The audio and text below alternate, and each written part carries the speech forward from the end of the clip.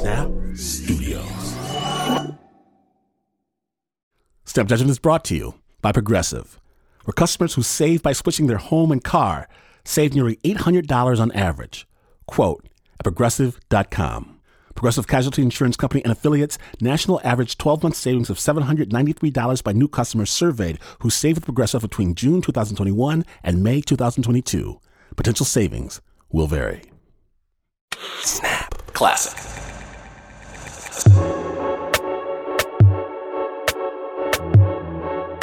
Today, on Snap Judgment, a story about vibrations and what happens when you're extremely sensitive and when you're not. Snap Judgment's Joe Rosenberg brings us priceless works of art.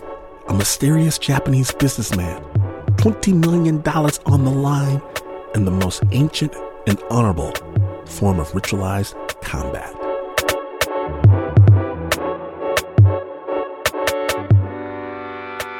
So our story is going to start with this guy. Good Lord, I'm practically making love to this microphone now. His name is Jonathan Rendell. I'm a deputy chairman of Christie's in America, who spent a lot of his time in the late 80s, early 90s selling material to Japan. Material, meaning art. And in the mid-90s to the mid-2000s, going back to Japan to get everything back that I'd sold to them 10 years before. The extraordinary thing was you'd go to a trunk room, which looks like that last scene in the Raiders of the Lost Ark. You know, there's things in boxes going on forever.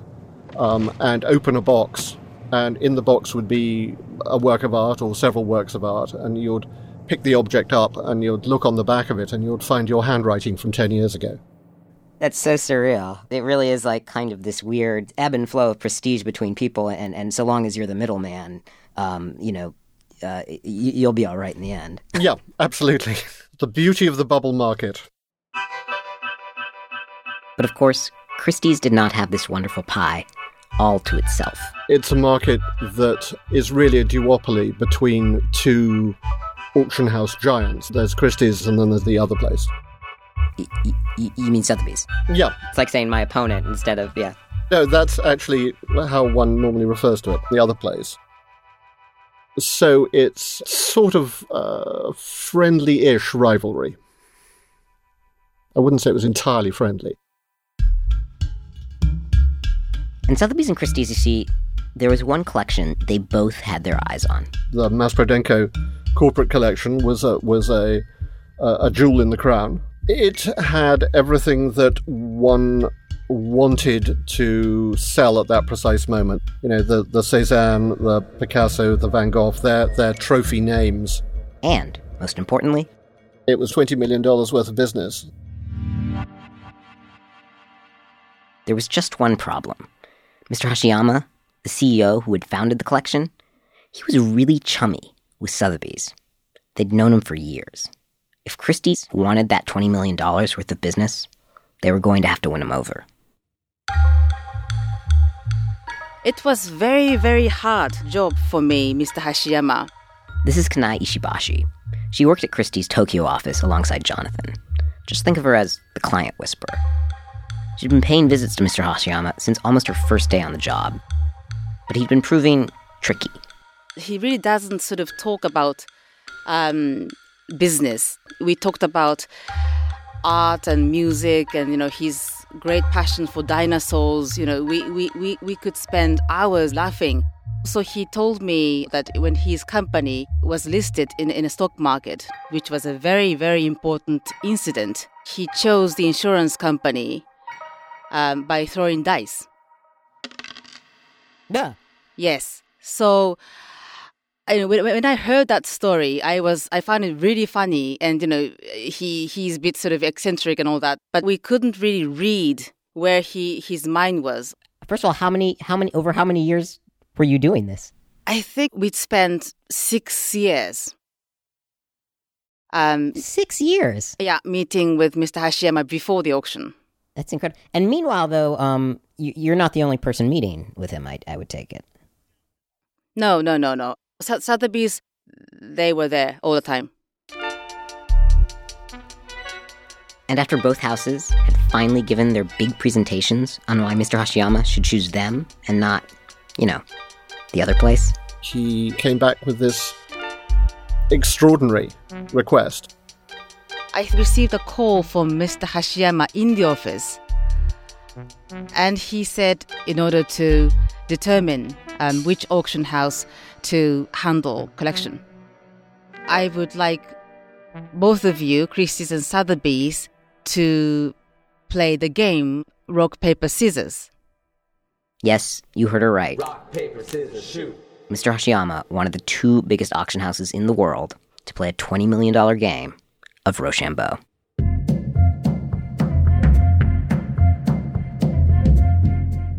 I think there was a moment of silence and surprise, and then... What? That's it. I didn't really reply back to him. I couldn't really answer him like, why are you doing this? And we can't really do that. I couldn't believe it. We didn't know what to do, but it was very clear that it was a very serious request from the client. And so when a client asks you to do something, you just get on and do it. Here's how it would work. Each side, Christie's and Sotheby's, would have the weekend to come up with their choice of quote-unquote weapon. Then, on Monday morning, they would meet at the Mass Prodenko offices in Tokyo, and there they would duel. This was one game, and Kanai's job was to write down one word on a piece of paper. And that word had to be either rock or paper or scissors. So we started compulsively playing rock, paper, scissors, trying to work out, how do we win this? Is there some secret to this? How bad are you going to feel? How idiotic are you going to look in front of your colleagues when you've lost a collection for a child's game? I don't really remember those 3 days. I mean, I was under enormous pressure to think what would be the best strategy. But my struggle was always that I knew that there is no strategy because it's just a pure chance. So constantly, whenever I had some moment on a train or walking in the streets, I suddenly sort of thought about rock, paper, scissors. I had to contemplate between choices. I think it's paper. No, I think it's rock. Then I said, no, I shouldn't do it because there is no answer. There is no answer. Let's stop. But then, even though I tried not to think about it, I couldn't really forget about rock, paper, scissors from my mind. Do you think Mr. Hashiyama, he was just sitting back, rubbing his hands together, mischievously? I don't know. I really don't know. And meanwhile, of course, she was getting all kinds of advice. Every time I walked past Kanai, I was constantly like, why do we go with rock? It's the strong thing. And then there was this guy. My name's Nick McLean. Her boss at the Christie's offices in New York, where we ran the Impressionist and Modern Art department. Did you have an opinion about which to choose? No, but obviously the first thing I did when I got home, I was telling my wife about this. And my daughters. I'm Flora. I'm Alice. They were 11 then. They're 20 now. And the fun fact about them is... we are twins. Are you identical twins? Yeah, very identical. One's left-handed, one's right-handed. Mirror twins. And we were in the kitchen of our home in New York, and he was saying, I've got a bit of an issue. Sotheby's is going to get the deal. We were like, oh yeah, we hate Sotheby's. And they came back to me quite promptly and said, yeah, Dad, everybody knows you start with scissors. Yeah, scissors is the pretty standard move. So I said, well, how does that work? And they said, well, most people like the idea of going with rock. But because they were super clever, Sotheby's, we're like, oh, they're going to bluff. So Sotheby's would choose paper.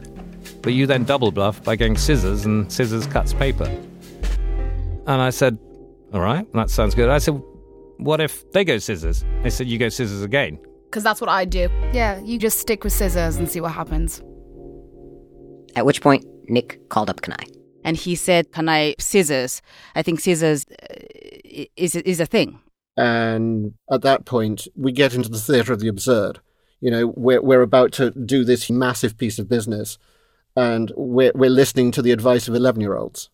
Would you have been willing to go with Alison Flora's choice, regardless of what it would have been? Would that have struck you as like a... At least I'd have had someone else to blame if it was wrong. But I wouldn't feel with my gut that scissors are the best choice. Or rather, I would say I reached to the point where the situation got beyond my capacity. I think I didn't quite sleep for a few days. But on that Sunday evening, I slept for a few hours. And then suddenly my husband came up in my dream. He said, "Kanae?" And he told me what choice I should come up with. Then I woke up and I saw the window and the sky was beginning to light up.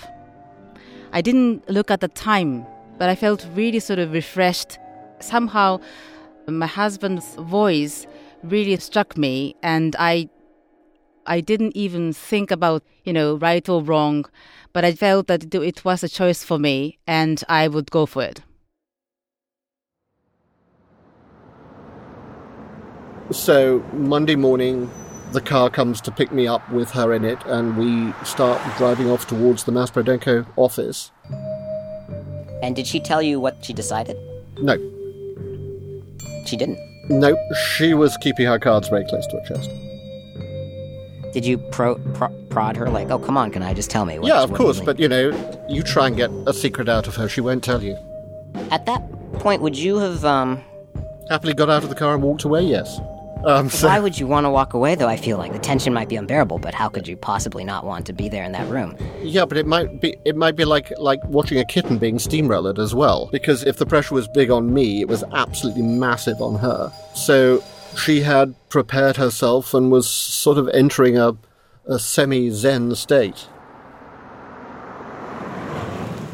So we arrive, we're shown to a waiting room.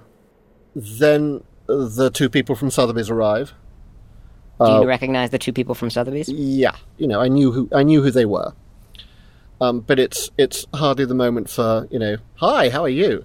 More sort of a grunt. So we sit one side of the table, they sit the other side of the table, and there are two accountants and a fax machine. And somewhere on the other side of the fax machine, Mr. Hashiyama himself, waiting for the results. And we're told to write down the word. And Jonathan actually looked at me, and beneath the table, he showed me rock with his hand. And his eyes were very sharp. And he nodded to me once. I think he nodded to make sure that it was a good decision. And she's just saying nothing, so... Nothing. And she goes ahead and writes down a word. Can you see what word she wrote?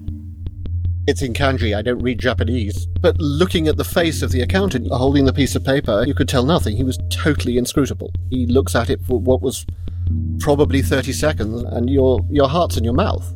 And then Maspro person opened the envelope, and he said Sotheby's, paper, Christie's, scissors. And then they look at Kanae and say, "You won." And it was like a huge weight had gone off her shoulders. But after we went outside the building, we screamed. Saved by Kanae. Completely saved by Kanae. Would you be deputy chairman of Christie's if you had gone for rock? No, I suspect I might still be there, but I probably wouldn't be quite where I am now. Really? It really would have had that kind of effect? It would have been it's a huge career block. You just lost a great big deal. Obviously, he should have come to us first. You never go paper. Paper just sounds that it's not going to win. It's a weak move. Wait, why not paper? Because the other person's going to stick with scissors? It's just a weak move. Whether Mr. Hashiyama himself would agree with that, we don't know. But Kanae would meet him again at the art auction in New York. And normally, clients, they demand the very best restaurants in New York. But he said, "Well, I won't have a steak." So we went to the real sort of New York steakhouse, having clam chowder and steak together. And it was a very simple dinner, but it was very nice. Did he ever talk about rock, paper, scissors again? Or did you ever bring it up? No, he never brought it up, and I didn't talk about it. But 2 years later, Mr. Hashiyama passed away, and that was the last time I saw him. Today, Kanai Ishibashi has quit the auction business entirely. She now runs a music school with her husband in Tokyo. And as for Nick's twin daughters, Alice and Flora, shortly after the art auction, Time magazine ran a section called Quotes of the Week. The Pope was there, Arnold Schwarzenegger, I think the President, and Alice McLean. She has it framed. Yep, it's framed. In the house. What was her quote? Everybody knows you go scissors.